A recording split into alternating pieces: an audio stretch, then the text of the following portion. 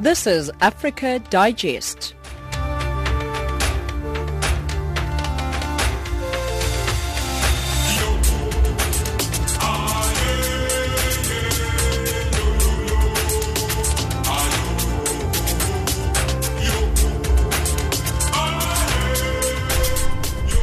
Good evening and welcome to Africa Digest. You're listening to Channel Africa, the African perspective, broadcasting live from Johannesburg. We are on the frequency 9625 kilohertz on the 31 meter band to Southern Africa and on channel 802 on the DSTV audio bouquet. I'm Amanda Machaga. I'm not alone. I'm with Onele Nzinzi, with Sani Matebula and Musibudi Makura. Top stories on Africa Digest this hour. The DRC's opposition rally calls on the country's government to stop using violence. Analysts say the AU's amnesty can only work if African governments implement existing arms regulations. In economics, Libya's largest oil field remains closed since late on Sunday. And in sports, South Africa's Bafana Bafana hit with injury crisis ahead of World Cup qualifier against Burkina Faso. But first, here's Onele with your news.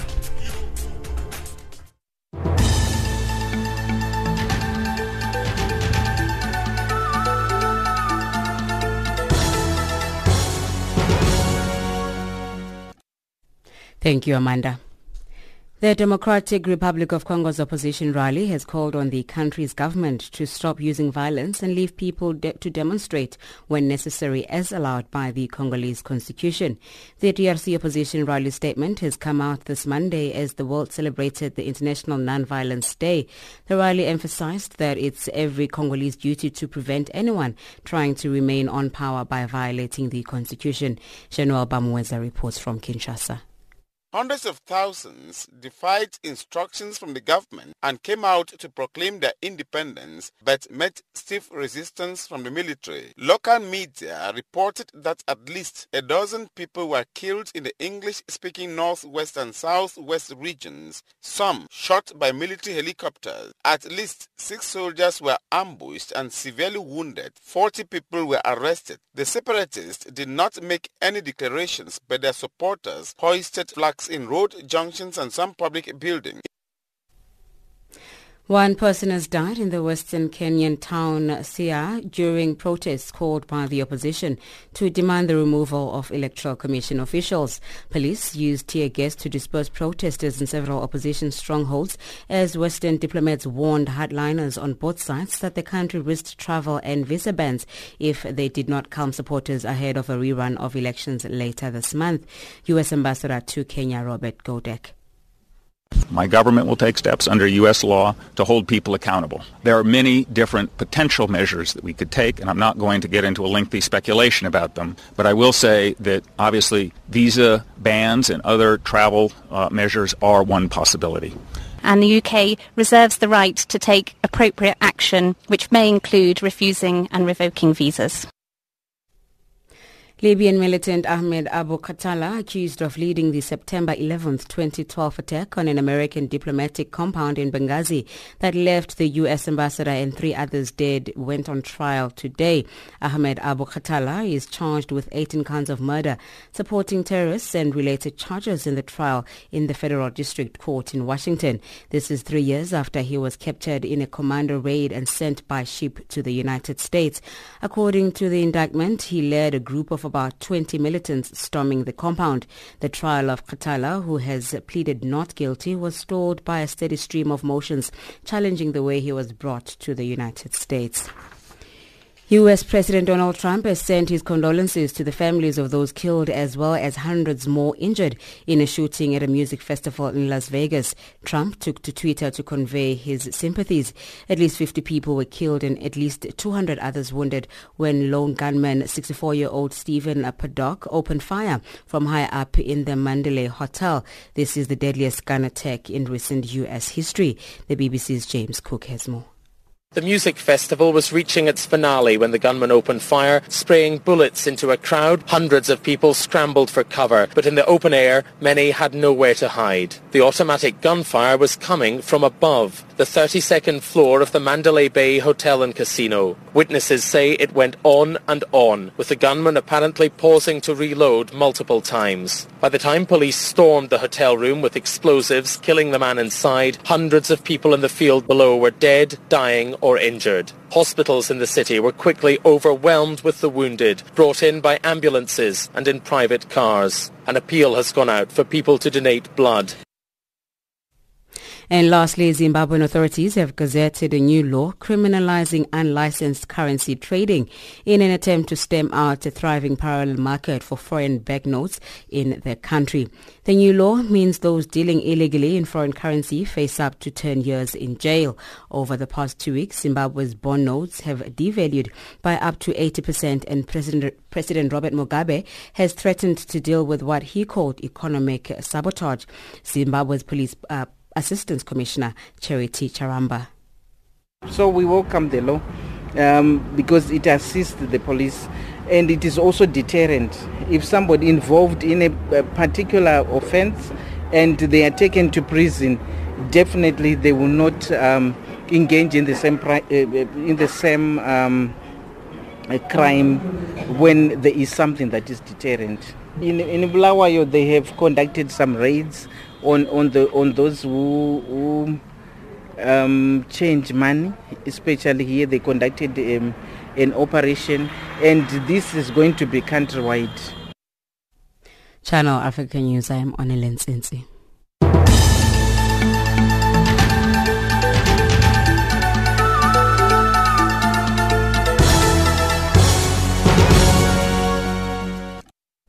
Thank you, Anele. 17:06 Central African Time. You're listening to Africa Digest.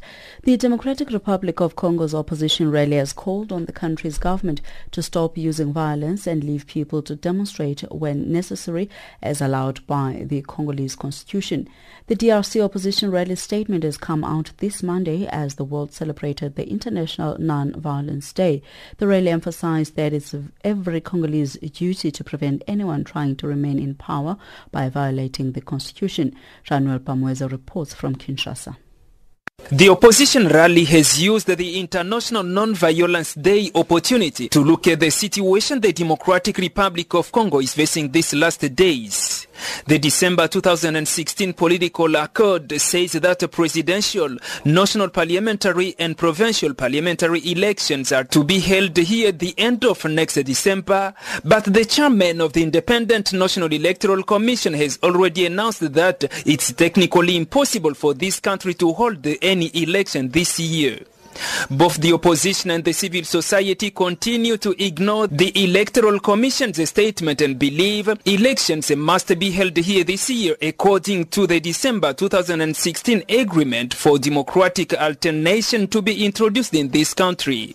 The opposition rally believes in demonstrations to try and put pressure for elections to be held, but this always faces violence from the Congolese National Police, and demonstrations are prohibited here since last year. And according to this opposition rally senior executive Martin Fayulu, all this is against the DRC constitution. Demonstration prohibited is against the constitution, against our law, and the constitution said that any Congolese has the right, has the duty to do everything he can do to deny those people who want to stay in power by violating the constitution by force, to deny them the power. This is the mandate that it was given to all Congolese. Even if they prohibit demonstration, Congolese people will go through what the constitution says. It's official. And indeed, there is too much violence here in the Democratic Republic of Congo, according to this international observer who has also noted several other human rights violations. The Bill Clinton Foundation for Human Rights country representative Emmanuel Cole has deplored the current situation and said what he always see here is not what is supposed to happen in a democratic country. The human rights situation is very poor. Lot of arrests, lot of clandestine prisons, lot of clandestine cells. All this cannot be existent in a country of rights. Democratic Republic of Congo might deal with things that people will really see that the Congo is a country of democracy. But the way I see things, I don't believe that Congo is supposed to be called Republic Democratic of Congo and the Congo is supposed to be called a country of right. Because what is written in the constitution, they don't follow it. Regarding the current political crisis here in the Democratic Republic of Congo, the Bill Clinton Foundation for Human Rights country representative believes the ruling coalition doesn't care of the opposition. Emmanuel Cole has called on both sides to always chat in order to prevent the chaos risk threatening this country. He asked those on power to stop ignoring those who are not and keep in mind that there is an opposition here. They are saying, no, there's no opposition. But there's opposition. The government should not take things as fancy. They should take things into consideration, saying that they cannot buy all the oppositions. There are some oppositions in Congo which can capable to do something. So they have to chat with all politicians. Only 3 months remain for people of the Democratic Republic of Congo to reach the elections deadline as stated in the December 2016 Accord. The question remains indeed, what can we expect on December 31st this year? Jean-Noel Bamweze for Channel Africa in Kinshasa. Uneasy calm reigns in Cameroon's English-speaking regions after hundreds of thousands of English-speaking Cameroonians defied huge military presence and went hoisting flags as a sign of their independence from French-speaking Cameroon. At least a dozen people are said to have been killed, but in the French-speaking regions and the capital Yaoundé, the government and lawmakers organized gigantic political rallies reiterating that Cameroon is one and indivisible. Mogi Kinzeka reports from Bamenda.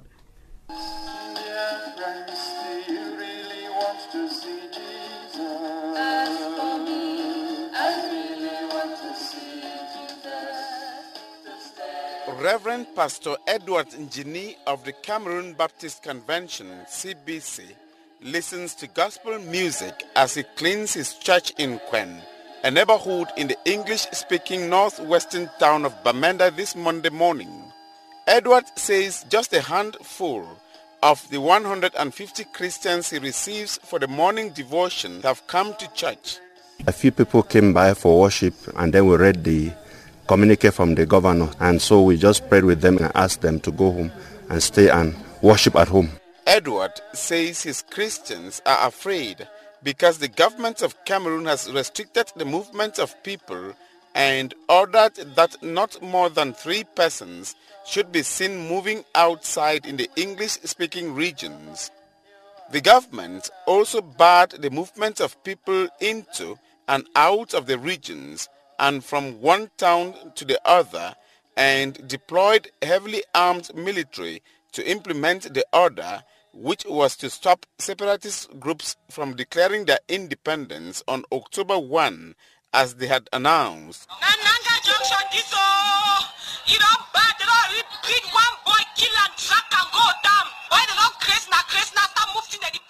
This woman shouted for help yesterday at Nangat Junction, a neighborhood in the English-speaking town of Bamenda. She said the military was throwing tear gas and beating people indiscriminately.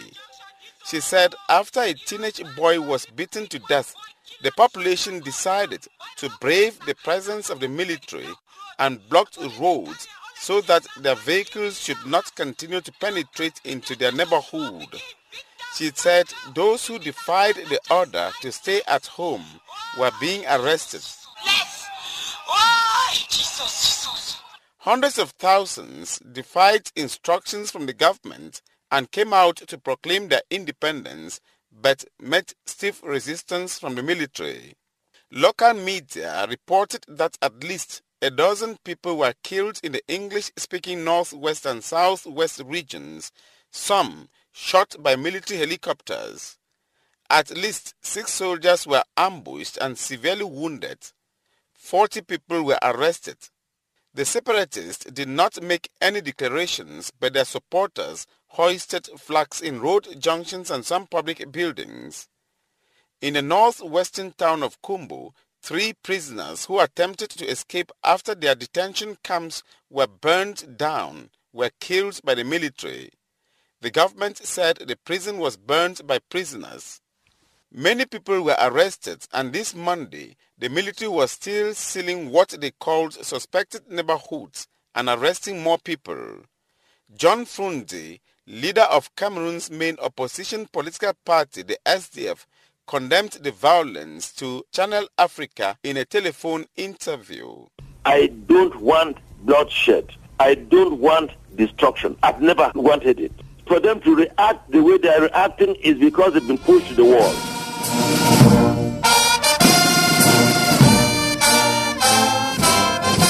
Back in Yaoundé and all major towns in the French-speaking regions, political parties, lawmakers and the government organized rallies denouncing the separatist groups. Lawmaker Tabe Tando from the English-speaking southwest region of Cameroon read a declaration in a gigantic rally organized by Cameroon Senate and National Assembly in Yaoundé. The members of parliament outrightly condemn any action aimed at destabilizing our beloved and beautiful country. Reaffirm their attachment to a Cameroon which is one and indivisible, as enshrined in the Constitution. Express their brotherly solidarity to the populations of the Northwest and Southwest regions, victims of the unscrupulous acts of enemies of the fatherland and peace. Schools have been closed in the English-speaking Northwest and Southwest since November, when lawyers and teachers called for a strike to stop what they believe is the overuse of the French language. Violence erupted when separatists joined in and started asking for complete independence. Paul Biya has told them that he is not open for any negotiation on the form of the state and that Cameroon is one and indivisible. Reporting for Channel Africa, this is Moki Kinzeka in Bamenda, Cameroon.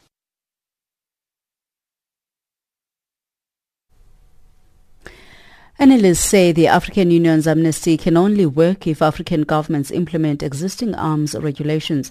Last month, the AU Peace and Security Council kicked off its amnesty period for the surrender of illegally owned arms. The annual month-long initiative to be observed every September is part of the AU's effort to implement its roadmap on practical steps to silence the guns in Africa by 2020. Under the amnesty, those who surrender their illegally owned weapons and arms shall not be subjected to disclosure, humiliation, arrest or prosecution. Anyone who doesn't comply will be in violation of national laws and the amnesty and will be arrested and prosecuted according to the laws of the relevant member state. More from the senior researcher at the South African Institute for Security Studies, Nelson Alusala.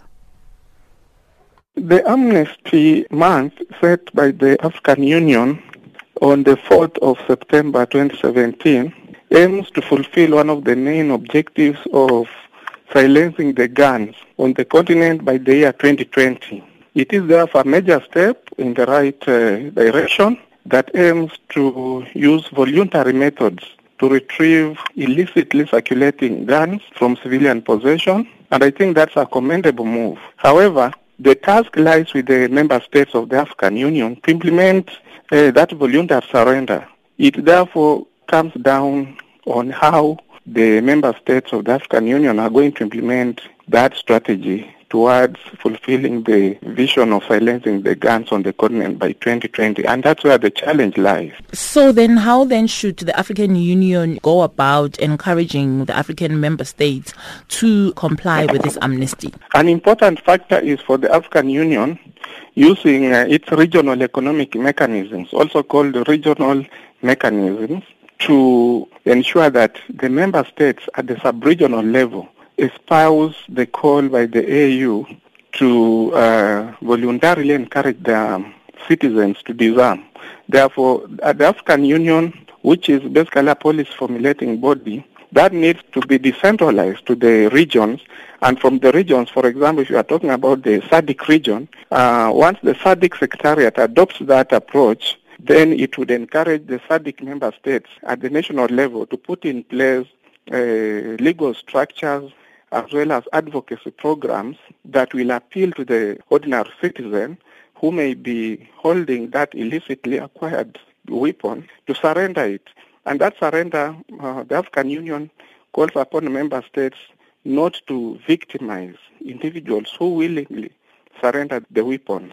And this event is scheduled to take place every month of September every year until 2020, when the continent will be analyzing the impact of these policies. Just how necessary was it for the African Union to come up with a campaign like this? Do you think it will serve its intended purpose? Are we likely to see, an end to the illicit arms flow in Africa with this campaign now? It's very difficult to really predict what effect the campaign will have, but we see that from the past, the African Union has tried various approaches trying to reduce the nefarious impact of illicitly circulating arms within the society, arms which have caused exacerbated conflicts on the continent.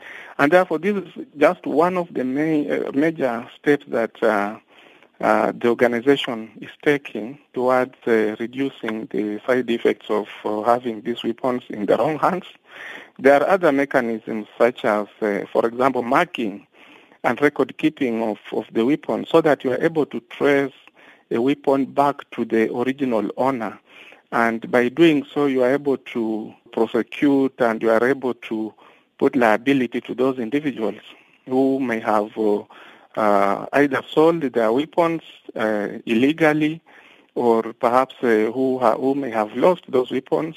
And we also see that many other weapons are diverted from government stocks. And therefore, by marking those weapons, you're able to trace them back to the point of origin. So the amnesty is just one of the other mechanisms which are also guided by international treaties like the United Nations Arms Trade Treaty, the United Nations Program of Action on Small Arms and Light Weapons, and many other legal instruments. So it's just one of the many other approaches that are available and that states need to implement. That was senior researcher at the South African Institute for Security Studies, Nelson Alusala, on the line talking to Nhlanhla Mahlangu. The third annual Africa Women Innovation and Entrepreneurship Forum conference takes place in Cape Town, South Africa.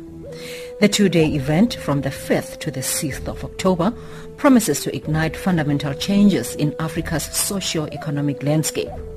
Channel Africa will be there to bring you the happenings live. Join us as we and the Africa Women Innovation and Entrepreneurship Forum push forward the economic empowerment of women who have historically been sidelined and disregarded in predominantly patriarchal and tribal societies. Listen to Channel Africa on the 5th and the 6th of October. Channel Africa, the African perspective.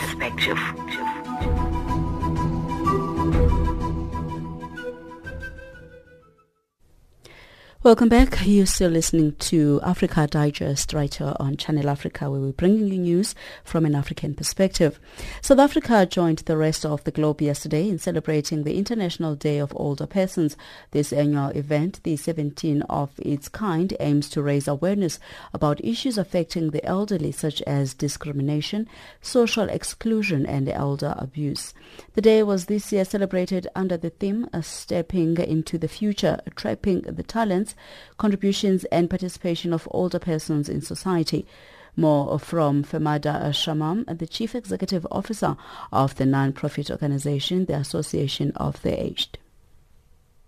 I think because there's so many concerns around older persons and the role that they play in society, that there absolutely is a need for populations around the world to acknowledge the contributions that older people make to society, and secondly, to actually act together in preserving their dignity and ensuring that our elders have a life worth living. So because the issues around older people are so vast and so varied, there's a need to spotlight these issues and look at, as a society, how do we contribute to a better world for them. And do you think the contributions that older people make to society are appreciated? I think not fully, because I think very often what seems to be taking the spotlight is the challenges that older people face. So very often when people think about aging people or think about our elders, they think about the deficiencies. For example, they'll think about the health ailments that seems to be a challenge. They'll think about the burden of care. Whereas it's more difficult for people to think of aging and think of it being a time in someone's life where there's opportunities to try new things.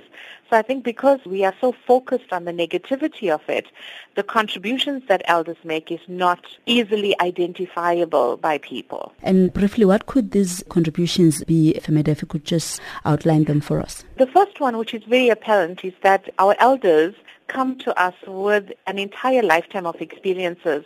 So they have experiences on how to deal with a whole range of issues, which very often we don't seem to take the time to speak to them about and learn from them. The second thing that they bring is skills. And in a country where we have a whole lot of unemployment issues, the elders of today would have been people who were artisans in their time as well. So the issues around skills transfer become quite an important thing as well. I think there's huge opportunities as well in terms of intergenerational collaboration and working together to look at how we make our society better. In addition, our older people themselves are quite fantastic storytellers. So when you're looking at young adults going into work, the caregiving role, sometimes the elders take on these roles very informally, but they can add more value in terms of assisting with the challenges that young people face. And do you think our elders are treated with the dignity that they deserve, and how can they campaign for their rights and raise awareness of issues that are important to them? The first thing that they need to do is actually speak out. And I think very often, as I said, we have a society that's so focused on youth that there isn't a huge amount of education around the rights of our elders. The UN Declaration on the Rights of Older Persons, which came into being, and most people don't even know that there is this Declaration of Rights of Older Persons. There's also our Older Persons Act, which is a right-based piece of legislature. So all of the infrastructure is there to support our elders, but lots of people don't know about it. So I think the first thing is that there needs to be massive education. The second thing is that the elderly themselves need to be very vocal about what they would like to see as the world that they live in.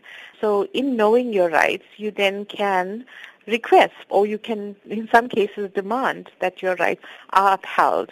And I think as society, we then need to respond accordingly. So yes, the elders themselves can play a role, but I think a lot of it also has to do with people lead by example. Now, we're quite fortunate at HAFTA because we reach out to about 5,000 older people per month, and we've got about 1,700 people under roof. And just to say, when you want to look at what dignity looks like in an older person, observe their life and observe the way they lead their life as well. So I think for the older people, if you would like the world to treat you with respect and dignity, I think a lot of it will come from the way you conduct yourself as well. I would encourage them, firstly, to stand up for the rights that they have and to engage with others as well. And lastly, what role does your organization play then in addressing the challenges the elderly are facing and also ensuring their full participation to society? Briefly. So as an organization, we have this vision of being leaders in innovative solutions for our elders, and we look to inspire life worth living. Now, just to take that one step back, can you imagine a world where every older person wakes up every morning with the sense that I have a life worth living? That's what HAFTA is all about. So in order to realize that vision, we provide a basket of services which includes a whole lot of different services and products, which caters from your very basic needs to your more higher level needs. So people's need for shelter, food, those are your basic things. We've got services that will provide for your care needs as well through our care facilities, or also in terms of our home-based care, which goes out into the community. In addition, older people also need to be interacting with other people. So your needs for belonging and being part of something bigger are met through our service centers and our clubs. And here people can come and meet with other people who are their own age or look at intergenerational programs and basically just spend time with others meaningfully engaged in things. In addition to that, we've got a role in terms of advocacy and lobbying. So during your major international days, like your International Day on Awareness on Abuse, we would get the elders themselves to actually march through the city of Durban to demand, basically, that they are protected and they are kept safe as well. That's Femada Shamam, the Chief Executive Officer of the Association for the Aged, speaking to us earlier. Time now for our news headlines with Onele Nzinzi.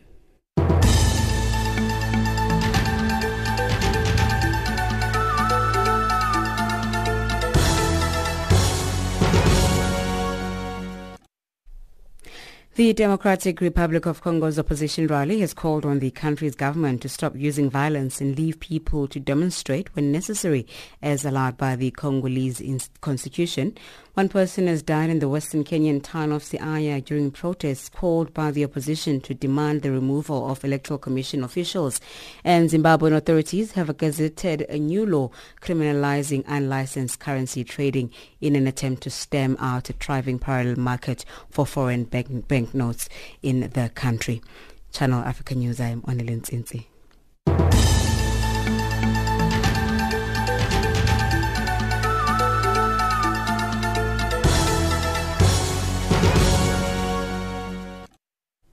Thank you, Nelly. It's 17:31 Central African Time. The World Health Organization says it is rapidly scaling up its response to an outbreak of plague in Madagascar that has spread to the capital Antananarivo and port towns. The disease has so far infected more than 100 people and claimed the lives of several people in just a few weeks. Plague is endemic in the island country, where around 400 cases of mostly bubonic plague are reported annually. Now, for the latest on the story, we are joined on the line by the WHO's Christian Lindmeier. Good evening and welcome to Channel Africa. Thank you. Good evening to you. Do you consider this outbreak to be severe and serious? It is definitely something different this year because what we normally have, and as you just reported, is about 400 cases bubonic in an endemic situation, mainly in the highlands. This year we have already found in the beginning of the season, because September only is the start of the season, about more than half of the cases, more than half of 130 cases being pneumonic, a much more severe form of the plague, which infects the lungs and, if left untreated, can lead to death within 24 hours. So therefore, yes, this is a different situation that we have seen in the previous years. And how does the disease spread, and what conditions can cause it to thrive? Now, we have to make a distinction between the separate forms of the plague. The bubonic is normally spread by the flea, bites of the flea, which are housed by rats. So poor sanitation, garbage areas, and that can make the rats, of course, live and spread, and therefore the fleas living and feeding on the rats can spread easily to the humans. That is the situation normally when you have the endemic and the bubonic situation. The pneumonic, though, is spreading much easier from person to person. That is the one which goes into the lungs and therefore creates a very serious form of lung disease, which then can lead to the death. So that's something which is much more severe, also because it can spread easier, again, from person to person by coughing, by droplets. This makes a totally different sort of precautions necessary. And this current outbreak, does it differ from the previous ones experienced in the country? Yes, that's what we see. So the big difference right now is that it has a big rate of pneumonic, so the easy to spread and much more dangerous sort of the plague, and that it has spread further. It has reached large urban areas, including the capital Antananarivo, and at least two of the port towns, Toamasina and Mahajanga, which of course makes it interesting because from there it could, in theory, also spread further. Any concerns of the disease spreading further at this stage, and are there any preventive measures? Well, the preventive measures are, of course, first of all, hygiene in terms of protecting yourself from the flea bites that concerns the bubonic plague. Then, of course, if very important, whenever you think you have been in contact with a person who has symptoms of plague, you should immediately seek help. That means if it gets treated and if you get antibiotics in the early hours of the treatment, the early stages of treatment, it's a very curable disease. So early cure, early detection is of high importance in this case. So that makes monitoring and self-monitoring very important. And of course, for the authorities, that means once you find a case of a pneumonic plague patient, you would need to look for the contacts, would have to find the contacts and administer them and monitor them and see if you need to treat them or at least put them under observation. And lastly, Christian, are you then assisting the government as an organization to bring the outbreak under control? Yes, the government has asked the World Health Organization for help, and the WHO has already released about $300,000 of emergency funds. We have deployed staff and personnel to the island, to the country, in order to assist the government. We have also asked laboratory capacities to stock up.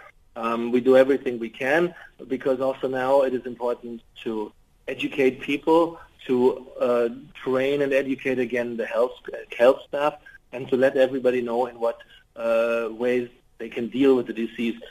But also, exactly that what I just said, to deal with the disease. So it's important to face it, to look where it's spreading, and to eradicate it to the best possible. Well, thank you very much for your time, Christian. Thank you very much. That's Christian Lindmeier of the World Health Organization.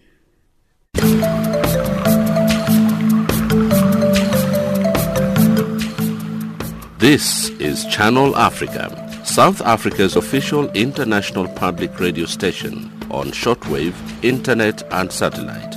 From an African perspective. Guess what? You can now listen to Channel Africa using Silozi, Chinyanja, Kiswahili, Portuguese, French and English, giving you an African perspective.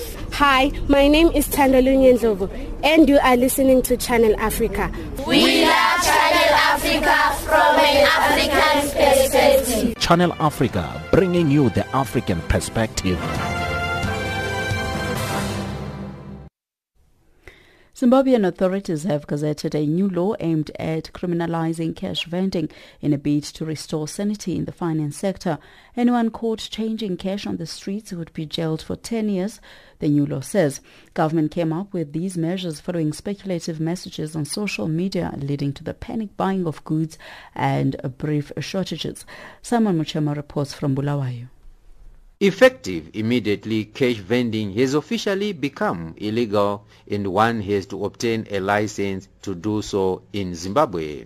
The instrument 122A of 2017, Exchange Control Amendment Regulations of 2017 number 5, in order to deal with the widespread cash vending on the streets, attracting a jail term of up to 10 years. This came in response to the panic buy crisis that happened a week ago and gave the government a wake-up call. The bond notes have lost value against the greenback. The Zimbabwe Republic Police spokesperson Cherit Charamba welcomed the new law but urged courts to implement the law effectively. In Bulawayo, they have conducted some raids on those who change money, especially here they conducted an operation, and this is going to be countrywide. I'm sure you can guess how it motivates the police. It's obvious.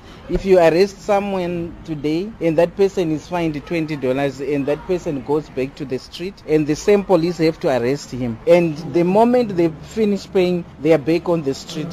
So obviously if there's any law, it also empowers us, because for some time those people will go to prison and we don't need to worry about them. So we welcome the law. Because it assists the police and it is also deterrent. The new law came at a time when the country was preparing to host the 10th World Tourism Expo in Bulawayo, the second biggest city in the country. President Robert Mugabe said the cash shortage was as a result of sabotage The Finance Minister, Patrick Chinamasa, also confirmed this during the official opening of the Tourism Expo.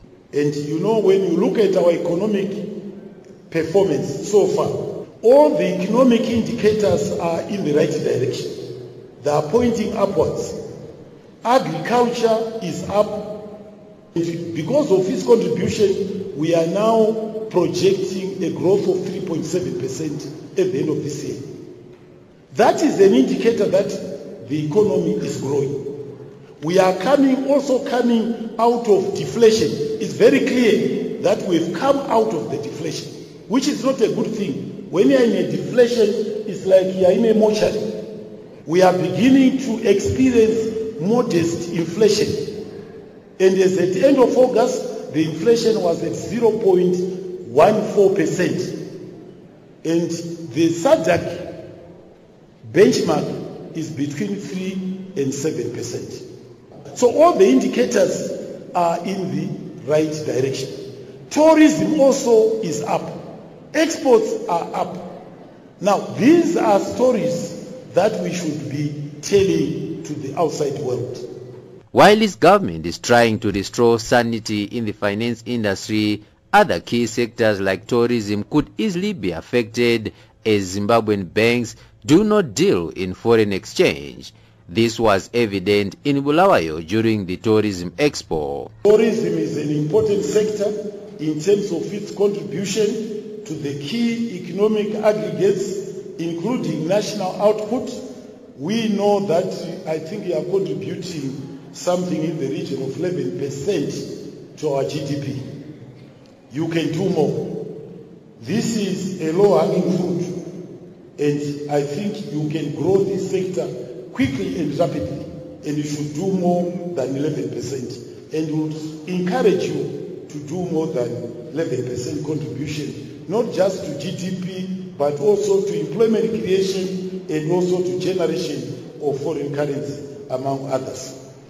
Although the tourism sector is relying heavily on the Chinese source market, already cash shortages had left Zimbabwe at the bottom in SADC. Zimbabwe Tourism Authority boss Karikoga Kaseke revealed. We are not doing much. Marketing board responsible for marketing for this destination. We are not doing much in that region. The statistics from the representative from China, China is currently rated the highest spender by UNWTO. It has got the highest outbound market compared to other markets, followed by other markets. Germany, United Kingdom are all below China in terms of generating tourists. So anyone who is serious about tourism and looking at the trends must be serious also about China. Marcus Lee, the Chief Executive Officer of China Ready and Welcome China, had this to say. From my understanding, they have done promotion previously, but the result was not what you want, and not much Chinese came. I asked from a Chinese tour operator here. They reported to me last week. They say last year only around 3,000 Chinese came. The number can be much improved if we do the right thing the first time. In Bulawayo, Zimbabwe, this is Simon Muchemwa. 26 days to go to the 100th birthday of the late Reginald Oliver Tambo. Hashtag the year of OR Tambo.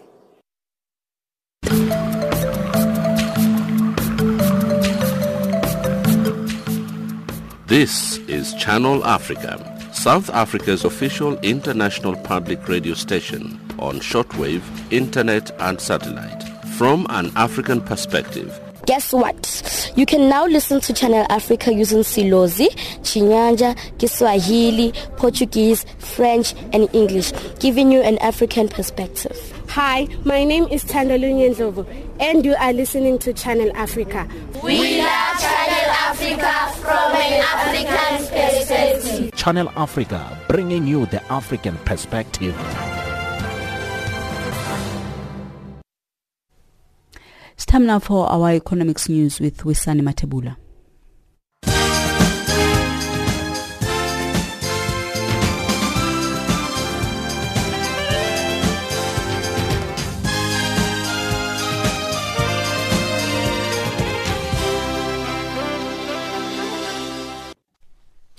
South African economists have warned that the recent transfer of additional funds from the Treasury to South African Airways will not sit well with credit ratings agencies. Treasury says the bailout will prevent the airline from defaulting on its loan to Citibank. However, economists say the transfer will lead to toxic conditions which may result in another ratings downgrade. Head of Financial Markets at ETM Analytics, Jana van de Venter, says South Africa's fiscus is already under significant pressure. That's essentially taxpayers' money which is being used to bail out an entity like SAA. It's a decision which is not budget neutral and highlights how we are not in a good situation. SAA will require more bailouts further down the line because the entity is struggling to raise funding in the market. And lack of information remains one of the key reasons many South African companies are failing to secure business opportunities with the World Bank in developing country markets. This is compared to their Asian, European, Australian and US counterparts. South African Trade and Industry Department, through its Trade Invest Africa, hosted a conference with the World Bank and businesses to see how South Africa could take advantage of funds available through the bank. Amina Akram reports. The World Bank this year announced that it would roll out $57 billion for financing sub-Saharan Africa over the next 3 fiscal years. The bulk of the $45 billion funding comes from the International Development Association. This money is already available as loans for clients, both private and government, for project development. And Uganda Securities Exchange has received formal approval from the Capital Markets Authority to operate a demutualized entity stock exchange in accordance with the requirements of the Capital Markets Authority Act 2016 and the Capital Markets Authority Regulations 2016. The statement indicates that the Uganda Securities Stock Exchange will become a self-regulated organization with a change in its governance and managerial structure. At the moment, brokerage companies jointly own the stock exchange and set rules for themselves. Khomutso Mupulane reports.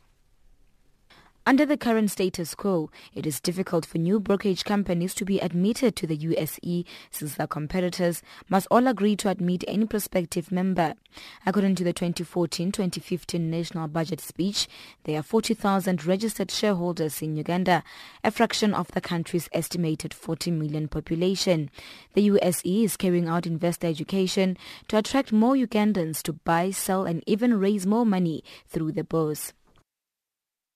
Now for your financial indicators, we've got the dollar at 13.54, South African rands 10.22, Botswana Pula 9.68, Zambian Kwacha also trading at 0.74 to the British pound and 0.84 against the euro. Commodities: gold $1,274, platinum $910 per fine ounce.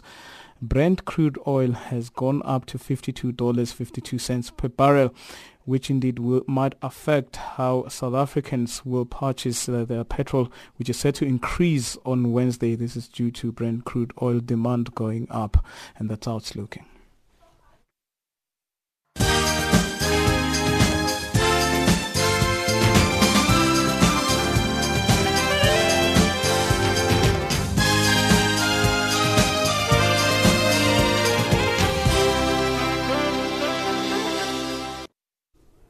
Time now for our sports news with Musebudi Makura.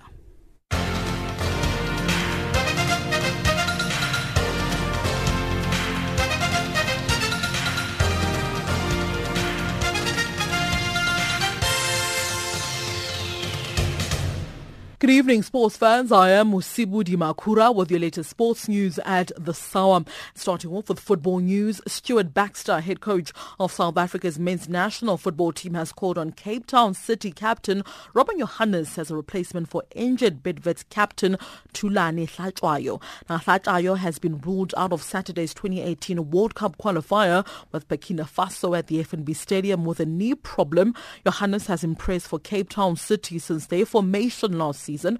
The 31-year-old has 3 international caps, having made his debut in a COSAFA Cup match against the Seychelles back in 2005.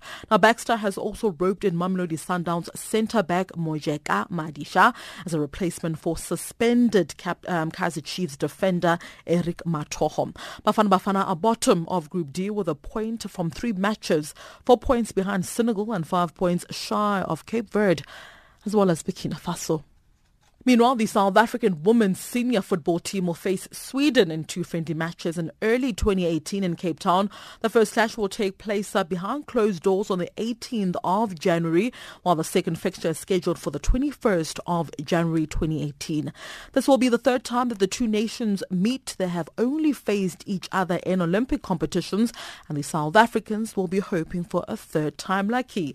The first match took place at the 2012 London Olympic Games, with Banyana going down 4-1. The most recent meeting was at the 2016 Olympic Games, where South Africa lost by a single goal to nil. Now, Sweden is currently ranked 11th in the world and 5th in Europe, while South Africa is ranked 52nd in the world and 5th on the African continent. South African football side Mamelodi Sundowns were the big winners at the Gauteng Sports Awards, walking away with 3 awards from the glittering ceremony held at the Silver Star Casino west of Johannesburg on Sunday night.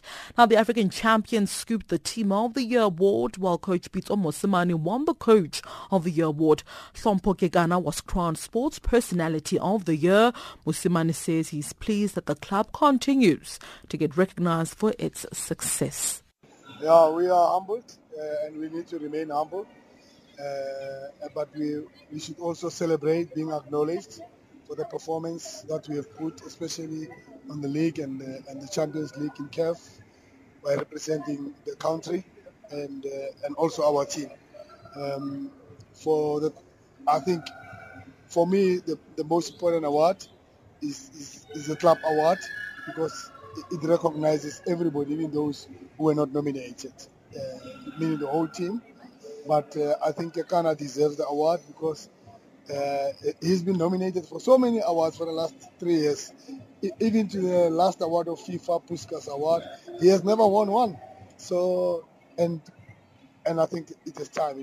Good things goes to those who wait, and he deserves it. On to cricket news. South Africa's national cricket team has won the first test by 333 runs against Bangladesh on the 5th and final morning in Potchefstroom in South Africa's Northwest Province.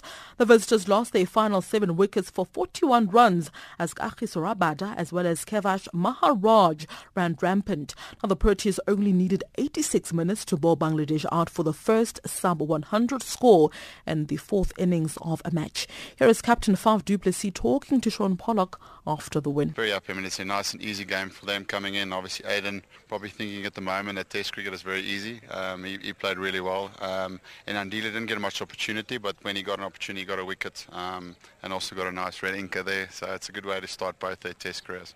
Looking forward to maybe a bit more bounce at Bloem? Definitely. I mean, it's going to be, I'm on that groundsman's case to try and make sure that we get the conditions we ask for. So I'm expecting a little bit more bounce and carry. Meanwhile, the second test will take place on the 6th of October in Bloemfontein in the Free State Province. And finally, in tennis news, world number 1 Garbine Muguruza retired ill from the first round of the China Open, while US Open winner Sloane Stephens went out after suffering a shock defeat. Muguruza had suggested in the build-up that she was not fully fit after a leg injury, and she lost the first set 6-1 to unseeded Barbora Skrekova on the Czech Republic.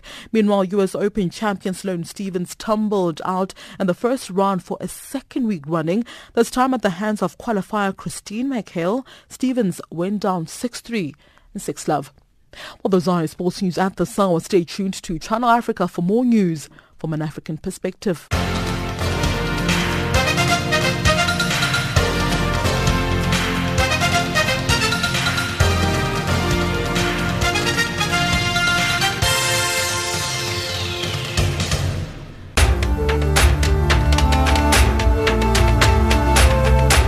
This is Africa Digest.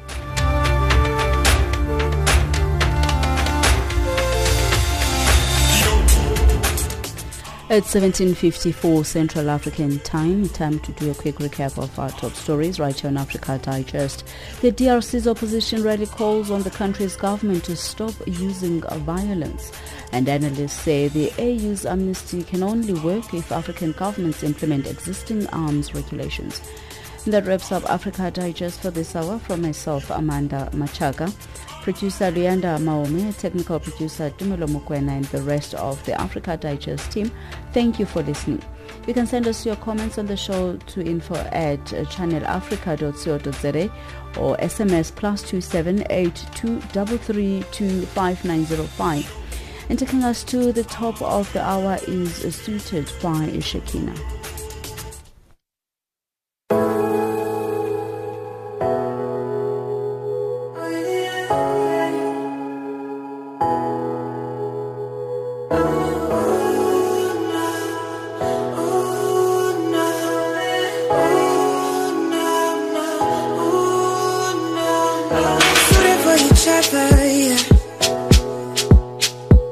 Don't try to move me from my lover, yeah. Suited for each other, suited for each other. Tailor-made, I'm glued up on my lover. I'll never lose him to another, yeah. When we talked on the phone and you said that you love me, did you say that that's for sure, yeah? I wanna scream from the top of the rooftop, tell you that my love for you, I keep on rewind. I struggle to find new words to define. Wanna love it, wanna love it, wanna love, wanna love, wanna love it, wanna love, wanna love it, wanna love, wanna love, wanna love, wanna love, wanna love. Baby, we both know it's just something we both know. Suited for each other, suited for each other. Don't try to move me from my lover.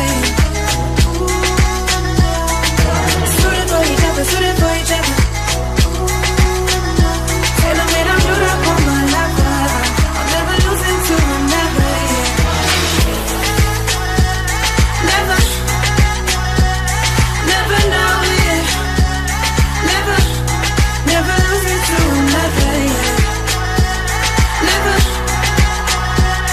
never know, yeah. Never know, yeah. See, I just really miss you, yeah. And I'm forever in true to you. Somehow I just stay glued to you. Oh, I gotta get away. No, not forever, just a little break. But I can't find the time or place. I don't ever wanna go too far away. So we play husband and wife. You take the keys to my life. I know we're just a little too young, yeah. And having just a little too much fun. Ay, but what a love that we got. What a love that we got when it just don't stop.